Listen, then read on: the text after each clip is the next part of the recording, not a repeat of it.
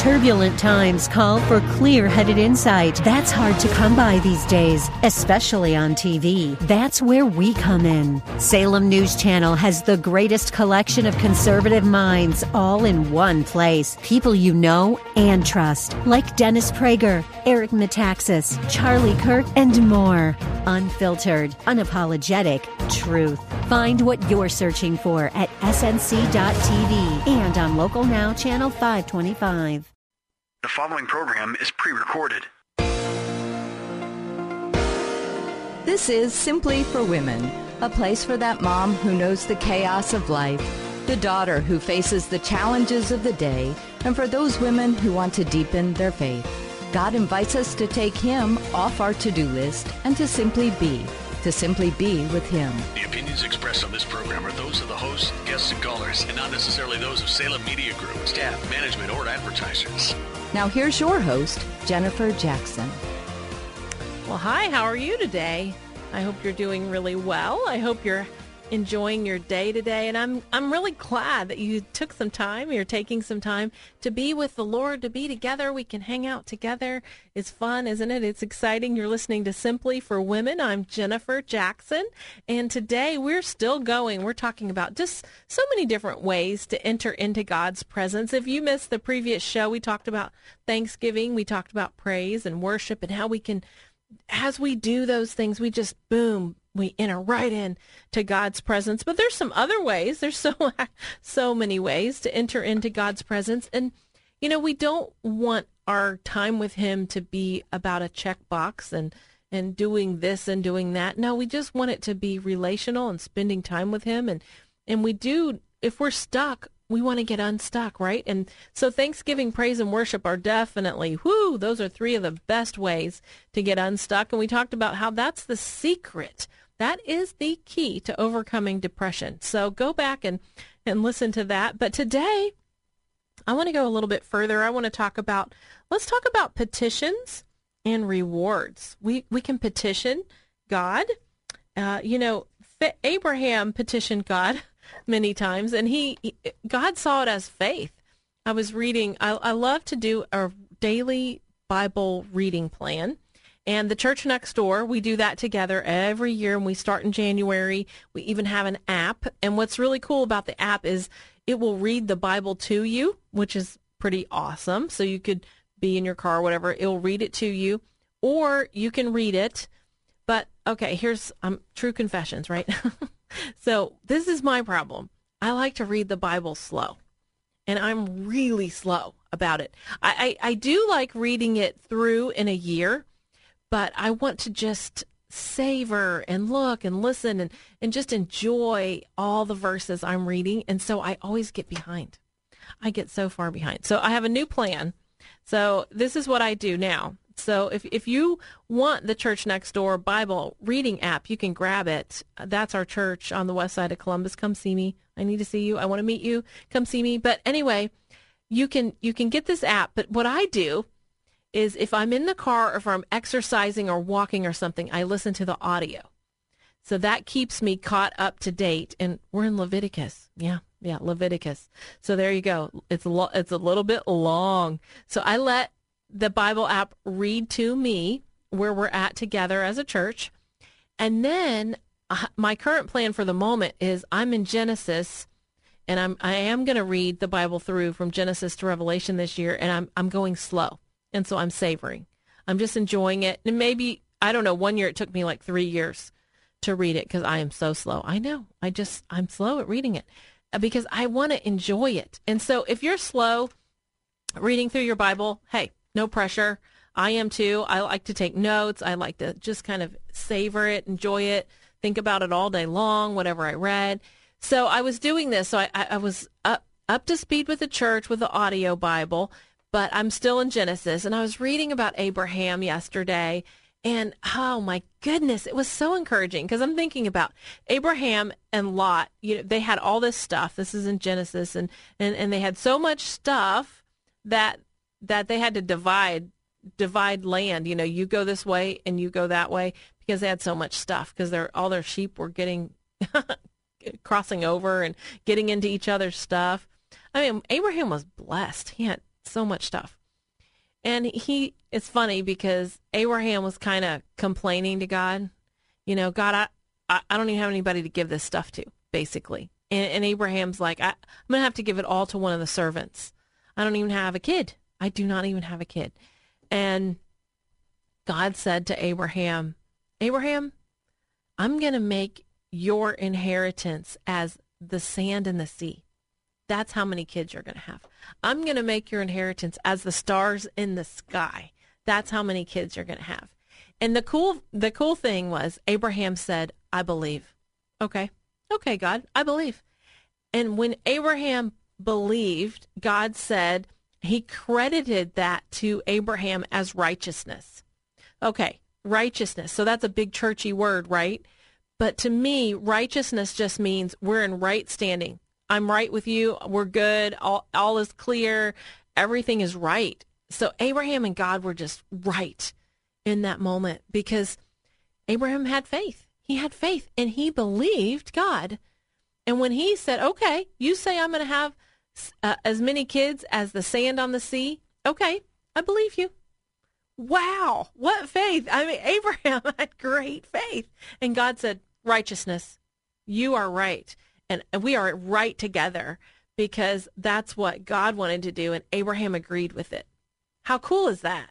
So anyway, I was reading that and I was thinking about, we want to be in right standing with God, don't we? And so to be in right standing with God, we have to have faith and we have to line up with him and to agree with him. And so Hebrews 11:6, this will be our verse of the day. It says, without faith, it's impossible to please God. For he who comes to God must believe that he is, and that he is a rewarder of those who diligently seek him. How cool is that? So I don't know what God wants to do in your life, but we are those kids. We are those Abraham's kids. We are those stars. We are those sand in the sea. That's us. And think about it. Think about how many people love the Lord around the globe. It's incredible. It really is like stars in the sky. And so God said it. Abraham believed it. And Abraham didn't get to see all of that, but it was faith. And so if you begin to have faith, there's a reward. When you begin to petition God, there's a reward. Abraham, he petitioned God for Sodom and Gomorrah. He prayed for that city. He would go to God in great faith for great things. And so, if God hears us when we petition him according to his will. Let's look at that. In 1 John 5:14-15, it says, this is the confidence we have in approaching God, that if we ask anything according to his will, he hears us. And if we know that he hears us, whatever we ask, we know that we will have what we've asked of him. So that's kind of what happened with Abraham. He's talking to God. God, I don't even have a kid to pass on all this stuff to. And God's like, oh no, you're going to have so many kids. They're going to be like the sand of the sea. Your inheritance is great. And because Abraham agreed.